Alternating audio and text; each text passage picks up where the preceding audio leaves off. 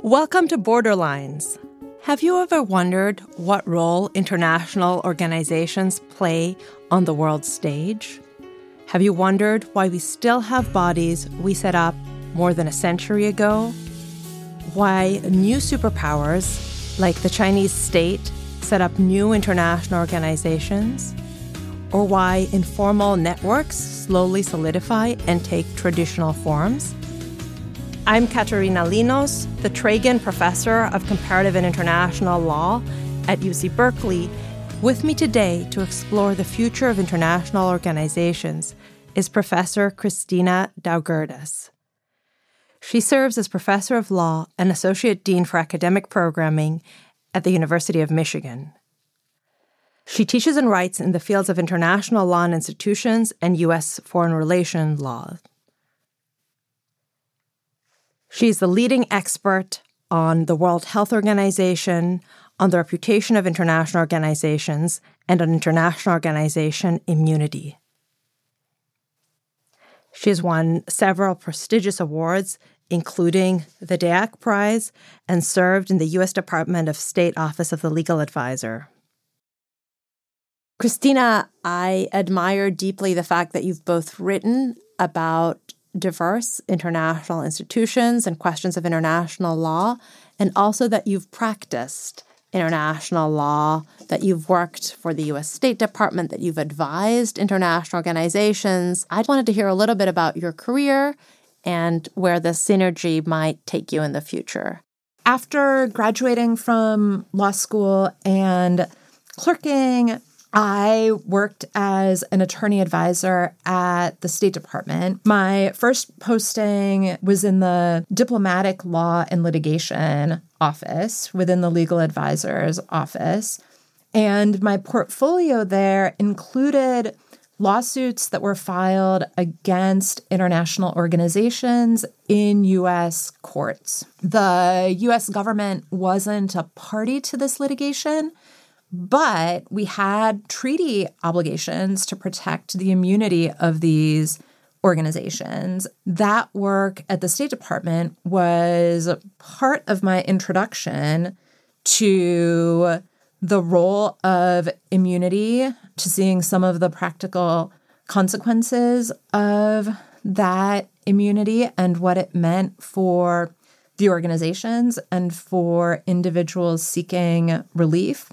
From there, I moved to the UN Affairs Office, still within the Legal Advisor's Office, and worked primarily on Security Council sanctions. In the early 1990s, the Security Council had imposed broad-based economic sanctions on Iraq, with the consequence of enormous suffering for the civilian population. In response to those criticisms, the Security Council began moving to targeted sanctions. Instead of going after everybody, target the sanctions on those individuals who are the particular bad actors in any given situation. The Security Council started adopting resolutions that either created lists of targeted individuals and organizations or that delegated to a committee the task of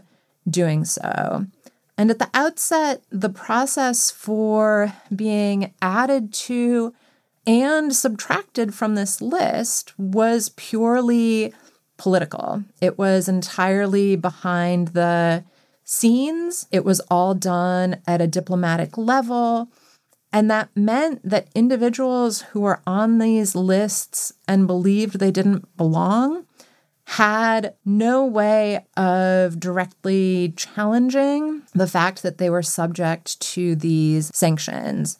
At the time that I was working in the UN Affairs Office, at least for the biggest sanctions program at the time, which was then focused on Al-Qaeda and the Taliban, there was a movement to establish slowly and incrementally a more robust process for allowing designated individuals and entities to challenge their place in these sanctions regimes. This was and remains one of the important examples of the ways that international organizations can be more sensitive to the private actors who are directly affected in quite serious ways by what the organizations do, and increasing the role of law and consistent standards in governing the conduct of international organizations.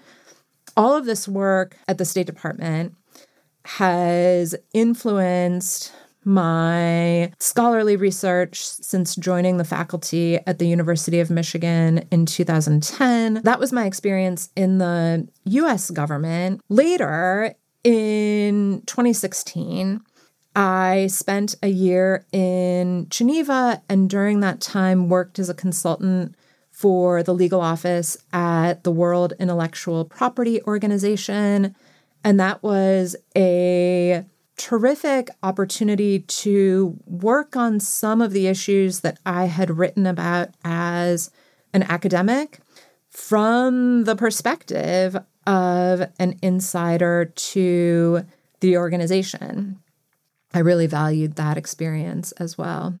Christina, let me just start with some definitions. What are international organizations and why are they important? What are international organizations? The way that international lawyers talk about them, the boundaries of the category are a little bit murky, but usually they look for three features. So one is an entity that's created by states, at least primarily by states.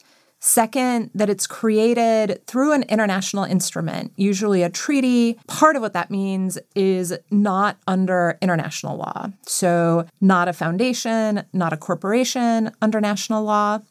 And the third feature has been described as sometimes the most mysterious or elusive, and that is some kind of distinct will from its member states. So the idea is that the international organization has something there that makes it an entity separate and apart from the participating states. Sometimes this means an autonomous secretariat, an international bureaucracy that serves the mission of the organization. Sometimes it means intergovernmental bodies. So think about the UN General Assembly, for example, that have the capacity to make decisions by some kind of majority, supermajority, qualified majority, decision-making rule that creates the possibility that any individual state might be outvoted. Both of these features, an autonomous secretariat and some kind of supermajority voting rule, create the possibility that the organization might do something that individual member states won't be so happy with at the end of the day. This raises the question of, well, what's the added value that makes that risk worthwhile? And why are international organizations important? To come back to your original question, the answer to both is related. I think this distinctive form of international cooperation can allow states to make headway on problems in ways that they can't replicate individually. An international secretariat, for example, to the extent that it is expert and trusted, can bring new information to resolve disputes. That information might be perceived as credible in ways that information coming from individual national governments might not be, because it's biased, because it is infused by national foreign policy priorities or preferences. Many international organizations have a secretariat that is headed by a high-profile individual. Their title is usually Secretary General or Director General or something like that. And those individuals can advance progress towards meeting a particular goal by keeping it on the agenda long after individual states have grown weary or tired of it. They can introduce ideas that, again, might be rejected out of hand if proposed by a rival national government. These are all subtle ways that international organizations might provide traction on problems that national governments can't do individually or even collectively without the existence of this type of permanent entity. So let me ask you about international organization successes and failures. I know you've written a lot about the United Nations. What's a big success? What's a big failure? You've also written a lot about the World Health Organization, very prominent in these pandemic or post-pandemic times. What is a big success of the World Health Organization and also maybe a failure? When it comes to evaluating the successes and failures of international organizations, it's really important to keep in mind the implicit baseline and making it explicit. Because when you read the charters of these organizations, they are full of soaring language and ambitious goals. And if we evaluate these organizations against a baseline of, are they achieving 100% of the purposes and ambitions that are set out in the charters, I think we're going to find that they fall quite seriously short almost all of the time. If we frame the question as, are we better off with them than without them, then the answer might be quite different. There's a quote that the United Nations wasn't created to bring us to heaven. The United Nations was created to keep us out of hell. I think it nicely captures this idea of thinking about the baseline. The soaring, ambitious language that you find in the Charter of the UN or the Constitution of the World Health Organization, that language has never been matched by the kinds of robust financial resources that would be needed to make serious progress on achieving those goals. When we look at the extent of states' commitments of what they are hoping to achieve, I think we need to keep in mind not only what states have said they've set out to do, but the extent to which those words have actually been matched by actions, including providing financial support to these organizations. The COVID pandemic has loomed so large in all of our lives over these last couple of years. One of the World Health Organization's important successes when it came to dealing with international outbreaks of infectious diseases came in 2003 with the SARS outbreak. That never reached anywhere near the proportions that the COVID pandemic has, but it very much shaped the way that the World Health Organization institutionally has responded to COVID. In the SARS context, the World Health Organization was quite forward-leaning and willing to challenge member states. Member states weren't entirely thrilled about the World Health Organization's activism. A travel advisory against travel to Canada, to Toronto in particular, provoked the ire of the Canadian government, for example. When it came time to revise the international instrument that governs pandemic surveillance and response, the international health regulations, my impression is that states were more interested in putting the brakes on an overactive World Health Organization than they were in pushing the organization to hit the accelerator when the organization was inclined to be cautious, to act cooperatively, to avoid ruffling too many feathers. So SARS was an important success for the World Health Organization. It's also a nice reminder of some of the reasons why these organizations, although one of their defining features is having a distinct will from their member states, structurally, they're not designed to get out very far ahead of where their member states are. And I think it's unrealistic to expect that any organization will do that.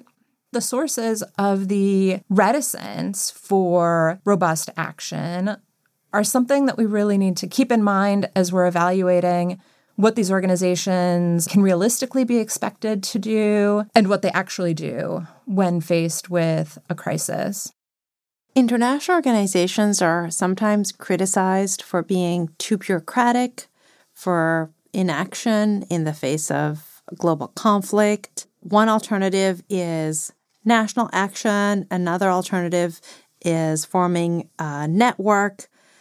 What are some of the biggest problems with international organizations? I know you've written about UN peacekeepers contributing to cholera in Haiti. That seems like a huge disaster, but I can also think about more routine omissions and snafus and slow action that might be just as detrimental, if less eye-catching. Understanding some of the sources of international organizations acting too little, too cautiously is really important. When we're looking at the United Nations right now, the Security Council's inability to act in Ukraine seems like an astonishing gap between what the organization is actually doing and its goal of preserving the fundamental rules of international world order, including the prohibition on the use of force in Article 2.4 of the UN Charter.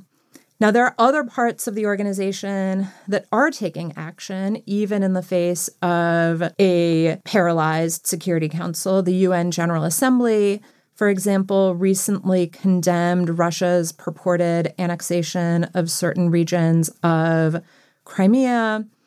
Russia was expelled from the UN Human Rights Council. So there's some action in other parts of the organization. Looking at the inaction of the Security Council, the fact that the permanent 5 members, including Russia, have a veto on action, emphasizes both a source of weakness and strength of the organization, right? So the weakness is it condemns the Security Council, the most powerful body when it comes to matters of international peace and security, condemns it to inaction whenever the permanent 5 members can't agree amongst themselves.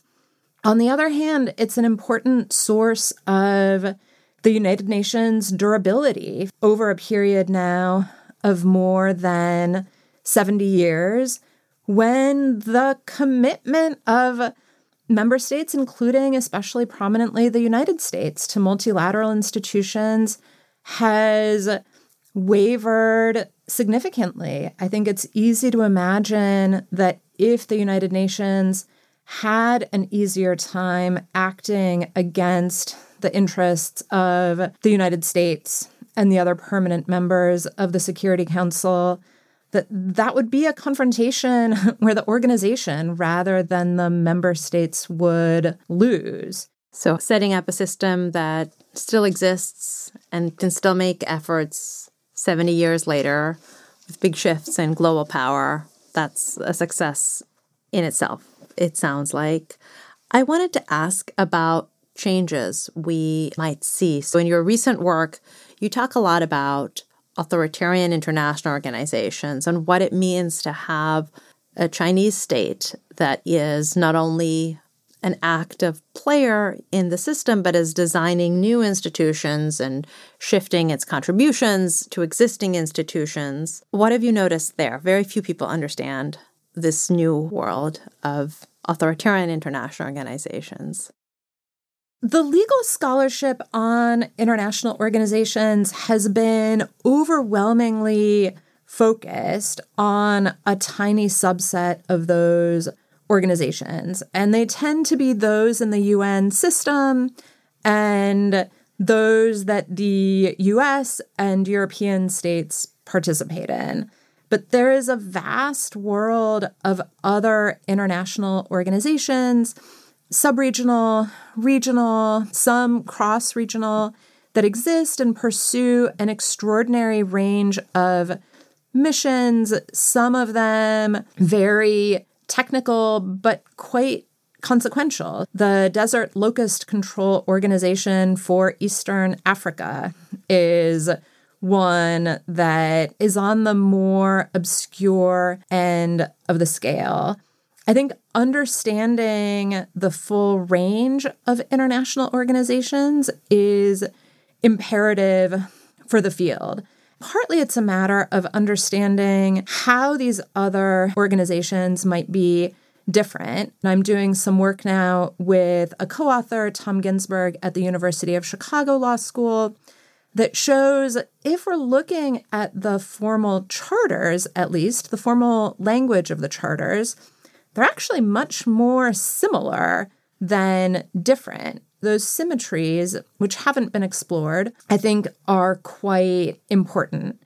There's another question, which is how are authoritarian governments interacting with the big universal organizations? China especially is becoming more active at the United Nations. It was striking to me that just in the past few years, China has become the number 2 funder of the UN's regular budget. That's quite a big jump in a 3-year period from 5% to 15% of the regular budget.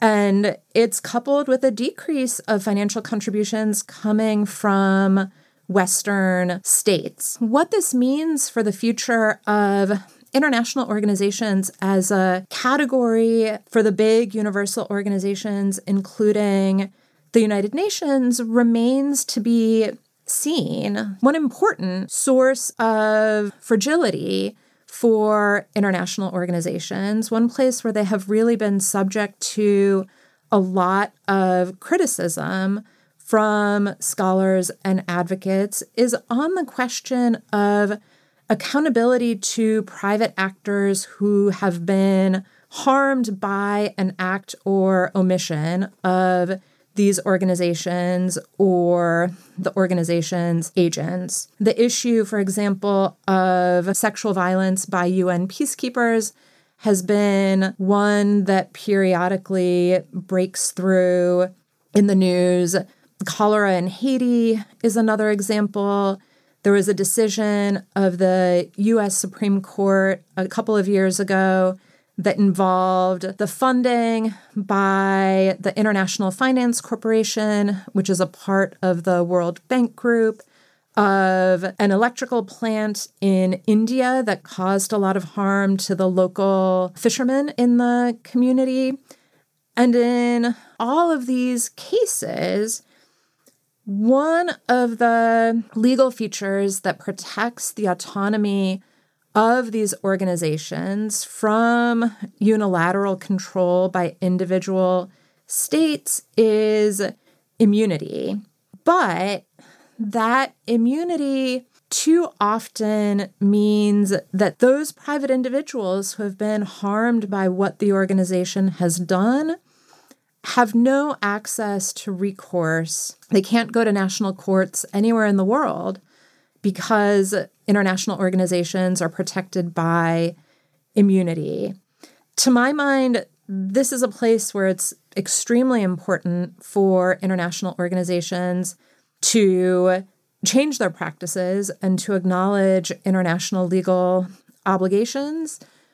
Circling back to the question of what happens in a world where authoritarian governments are more active in establishing and influencing international organizations, it makes me more pessimistic that this is a dimension along which we will see positive developments. I very much hope that I am wrong about that, but it's certainly a concern. So if we have these concerns about international organizations, if we think international organizations do too little, perhaps because they don't have the money and the authority, if we think that international organizations can harm innocent bystanders and never be amenable to suit, have we thought of alternatives? What about this network idea that was prominent at the turn of the 21st century? Around the turn of the 21st century, certainly in the US and to some degree in Europe as well, there was a turn away from formal international organizations and an exploration and an embrace of various forms of alternatives. So networks, as you mentioned, were one. If one source of rigidity and caution in international organizations is the existence of a bureaucracy, well, maybe the thing to do is to cut out the middleman, right? And have national bureaucrats cooperate with their counterparts in other countries and to do so directly and without necessarily any kind of written framework or set of rules for doing so. Another alternative that got quite a lot of attention around that time was the possibility of creating organizations under national law. So the Global Fund to fight AIDS, tuberculosis, and malaria, the Gavi Vaccine Alliance, both of those entities were established as foundations under Swiss law rather than as international organizations by treaty. And some of the advantages of these alternative modes of cooperation were that these entities could be more nimble. They wouldn't be bogged down by endless negotiations involving representatives of nearly 200 states around the world. Instead, those actors who were most able and willing to tackle a particular problem could cooperate with various degrees of informality to do so. When it came to entities like the Global Fund that are created under national law, a big part of the appeal was more flexibility when it came to how non-state actors were involved. And this included big funders of the organization like the Gates Foundation, but it also meant individuals who were affected by the diseases that the Global Fund was seeking to target through its work. To sum up the advantages of some of these alternatives, they can act more quickly, at least in the first instance. There's a little more flexibility and room for creativity in terms of who participates and how, and that's an appeal. And overall, the transaction costs are quickly, right? They're the avoided costs of the slow, laborious process of negotiating with an enormous group of people in a setting where those negotiations may not actually succeed at the end of the day. The Global Fund has annual reports that look a lot like business reports. They say we have distributed this number of nets and we have saved this number of lives. And the WHO doesn't quite have that business focus. There are other networks in the financial area, especially, where, again, there's just lots of celebration of what they've been able to accomplish, extraordinary measures after the financial crisis in 2008. Have networks been this unmitigated success where you can move just far more rapidly than you can through a big international bureaucracy? As we learned when we dug into this question together, it turns out that over these last 2 decades, some of these entities that were celebrated as some of the most prominent rejections of the traditional model have actually moved much closer to it. The Global Fund, for example, which was designed at the outset to embrace a private sector model as part of this conception of an organization that would be flexible and nimble and not bureaucratic, has over the years steadily, slowly started to look more and more like a traditional organization. The advantages of networks, I think, may seem most apparent in those early years when the alternative of negotiating a treaty seems especially cumbersome. In the context of the United States, the negotiation of a treaty to establish a new international organization faces the prospect of near impossibility of Senate consent to ratification. So those advantages that seem so prominent early on, I think may dissipate over time. As you may recall, Katerina, one of our interviewees, said something to the effect of, the Global Fund was not created to improve the lives of the Swiss. And to be sure, our interviewee was absolutely right about that. It means that the Global Fund, in order to do its work, has to interact with governments all over the globe. And in those subsequent interactions down the line, the Global Fund's non-standard form can be a liability rather than an asset. That helps to explain why, for example, the Global Fund is now the subject of a treaty that protects its privileges and immunities. This type of treaty is quite standard for traditional international organizations, less so for these alternative forms of institutions like the Global Fund. What we can see is that non-standard institutions have to find a way to do quite a lot of jury rigging to achieve outcomes that are much more accessible to organizations that conform to the traditional model of international organizations. In our research, we find that lots of international networks now have privileges and immunities for their staff. Interviewees say things like, well, my colleagues' ears perk up when I talk about benefits like non-taxation of income. That all sounds great. But is this shift towards the standard international organization form a form of capture? Is it just good for the staff? Or does it have benefits for the beneficiaries of these international organizations, for their governments that set them up, and for other people who might be impacted by their decisions? These incremental moves towards the traditional model really can help to make these organizations more effective. For example, the Global Fund has sought and recently obtained permanent observer status at the UN General Assembly.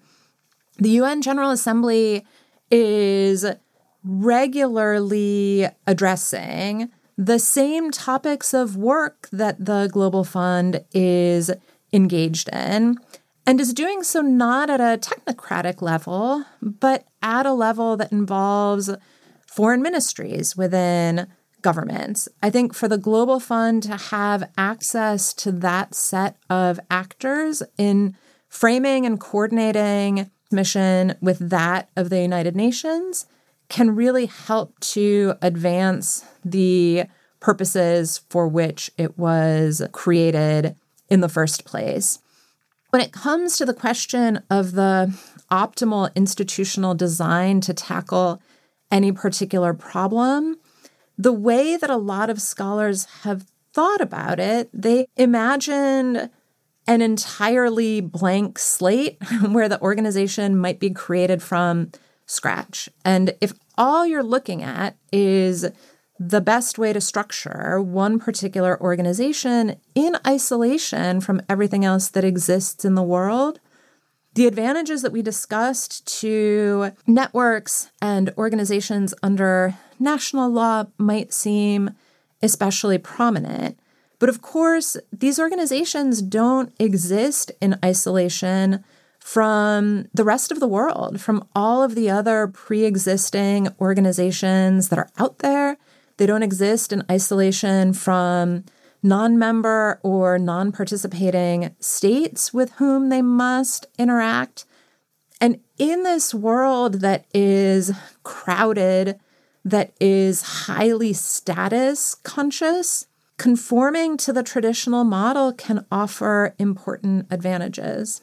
Let me ask you about an area where we don't have a global international organization. That is the environment, and more specifically, climate change. Why don't we have an international organization for this key problem? If you were to build one, how would you build it? How do we think about this challenge? This is a great question. In addition to teaching courses on international organizations, I teach international environmental law. It's a field that is of interest to me, partly because it is, exactly as you noted, relatively under-institutionalized, or maybe to use a less normatively freighted term, not under-institutionalized, but just less institutionalized. We don't have a global environmental organization that is out there as a counterpart to the World Trade Organization and the International Labor Organization. Why not, to answer your question? I think this is a matter of historical accident. Issues of the environment came onto the international agenda in the early 1970s.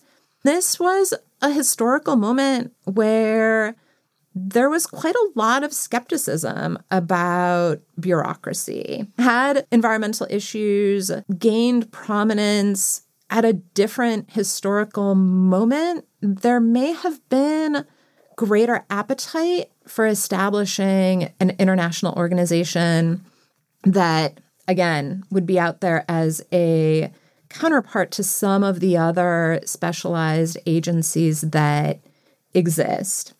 Instead, what was created was the UN Environment Program, which is not a freestanding organization, but is part of the United Nations. Here, too, actually, it's quite striking to me that we have seen over time efforts to convert the UN Environment Program into a separate freestanding international organization. Those efforts have not yet been successful.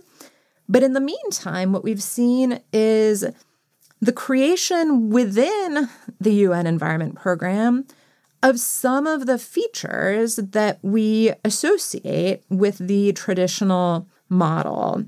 In its original incarnation, the UN Environment Program was governed by a council that was made up of a subset of UN member states.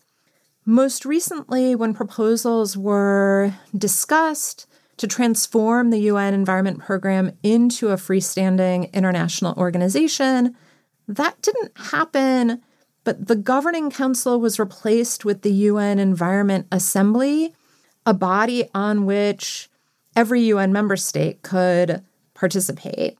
What does that mean? It means that the actions of this body can more immediately lay claim to represent the views of all of the UN member states. We have seen some movement in that direction.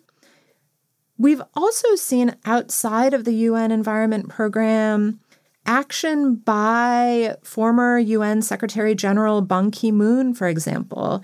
He devoted in his final years as Secretary General quite a lot of political capital towards getting states to become parties to the Paris Agreement on climate change. We don't know the counterfactual of how quickly parties to that treaty might have grown in the absence of his efforts, But he, I think, did play an influential role in the decisions by some states to become a party to that treaty. When we step back and look at the state of affairs, although we don't have a global environmental organization, we do have some of the bits and pieces, the building blocks, you might say, of what that kind of organization might do. Where it might add value, what we don't have today is more coordination across various international efforts to address issues of pollution, issues of natural resources preservation, the possibilities of linking up climate change to other kinds of environmental problems. That might be easier with a body that was able to play a more robust coordinating role, for example. It remains to be seen how this will evolve in the future. But in the meantime, there's quite a bit to learn from the way that these different multilateral environmental treaties have created mechanisms to adapt to changing conditions, to changing scientific knowledge, to changes in technology, in the absence of a formal international organization.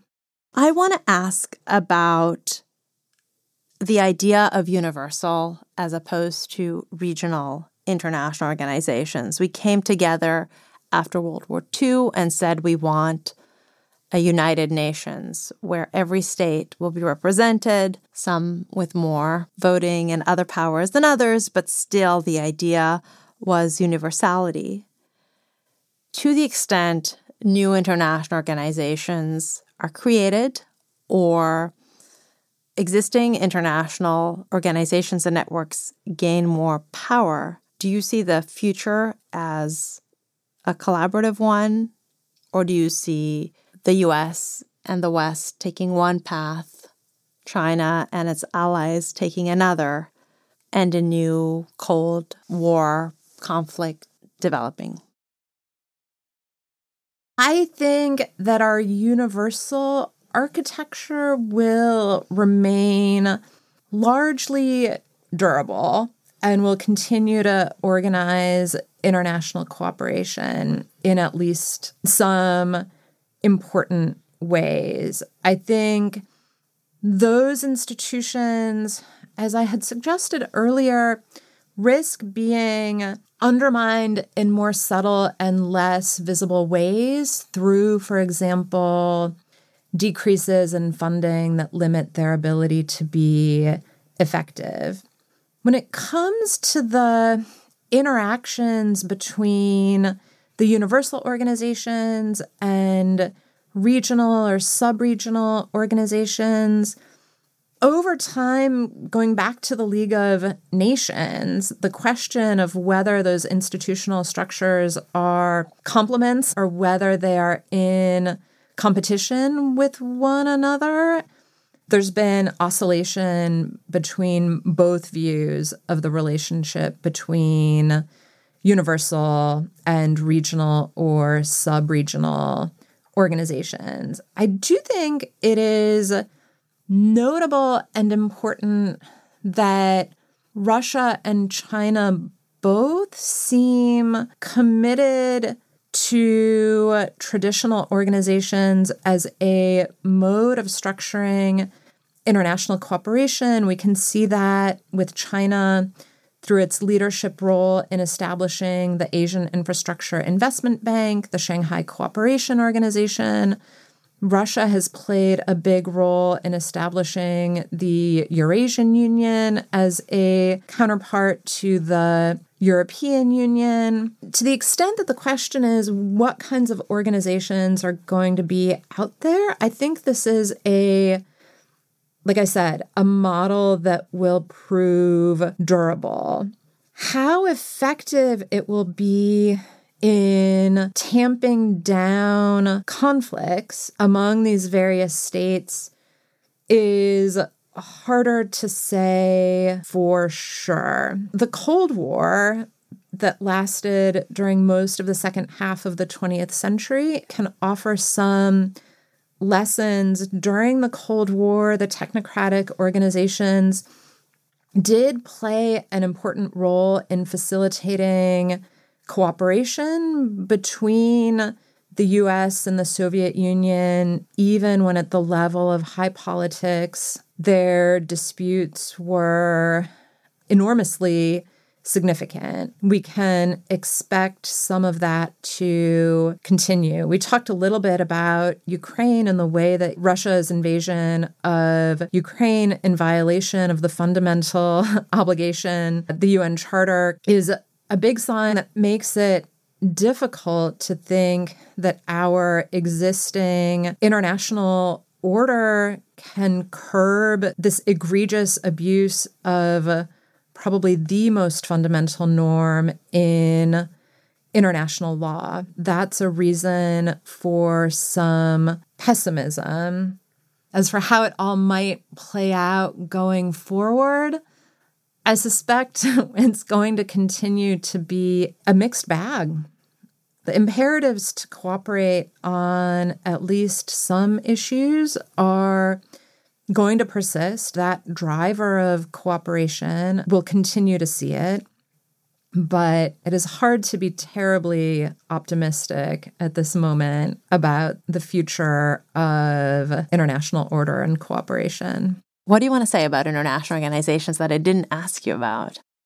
Part of why I find international organizations an appealing topic as a scholar of international law, it's startling to me still how many very basic questions about the role of international organizations in the international legal system remain unsettled and contested. These are questions as basic as what are the sources of international law that bind international organizations? Are they bound by customary international law? Do they have the capacity to make customary international law separate and apart from their member states? There have been some efforts in recent years by the International Law Commission to develop the rules about what the consequences are of violations of international law by international organizations. And there's the fact of the unsettled nature of these basic legal questions. One thing that really interests me is the degree to which international organizations have not been especially eager to develop and settle the international law in this area.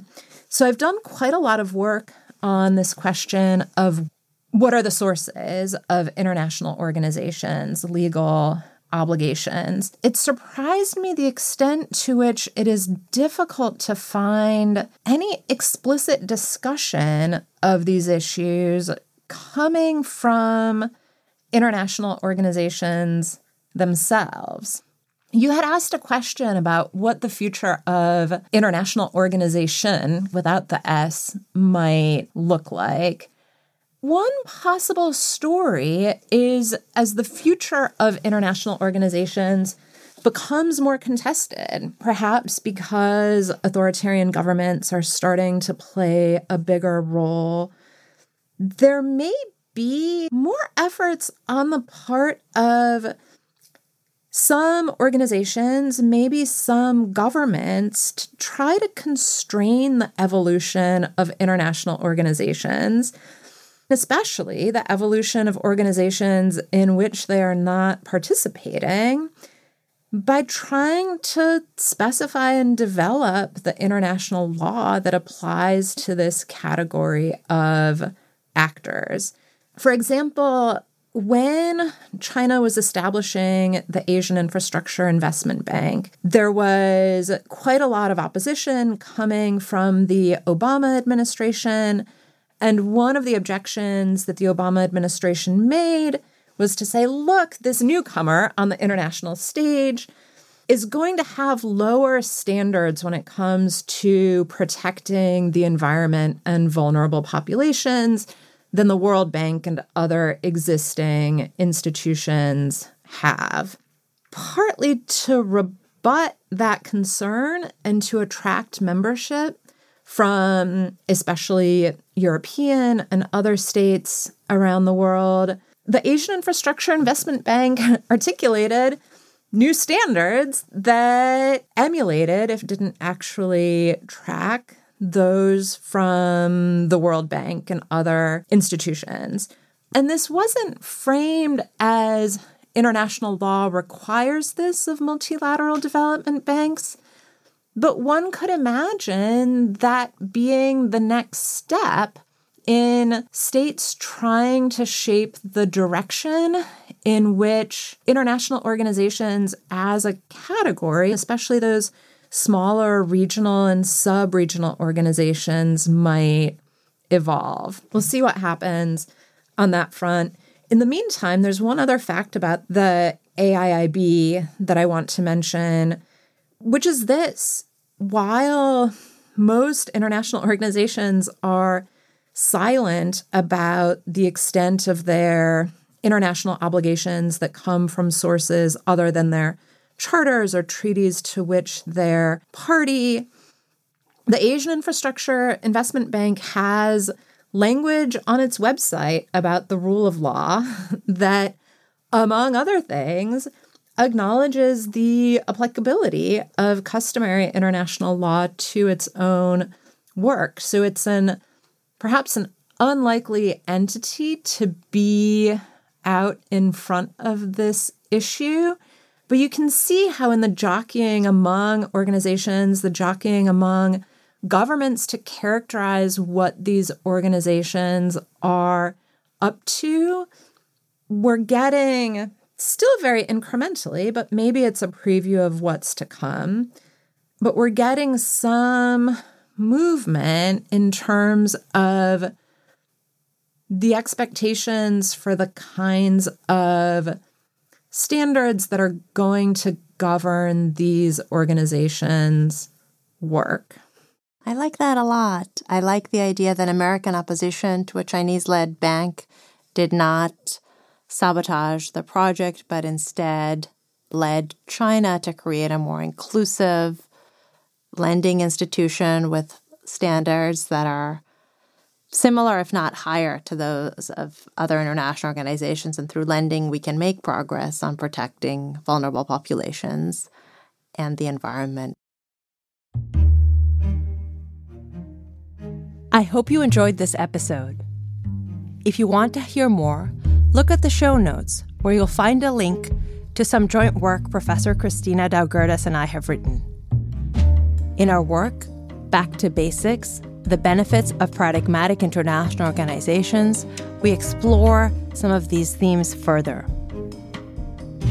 You might also want to listen to the Borderlines episode with Professor Tom Ginsberg, as he and Professor Daugerdas explore the future of authoritarian international organizations.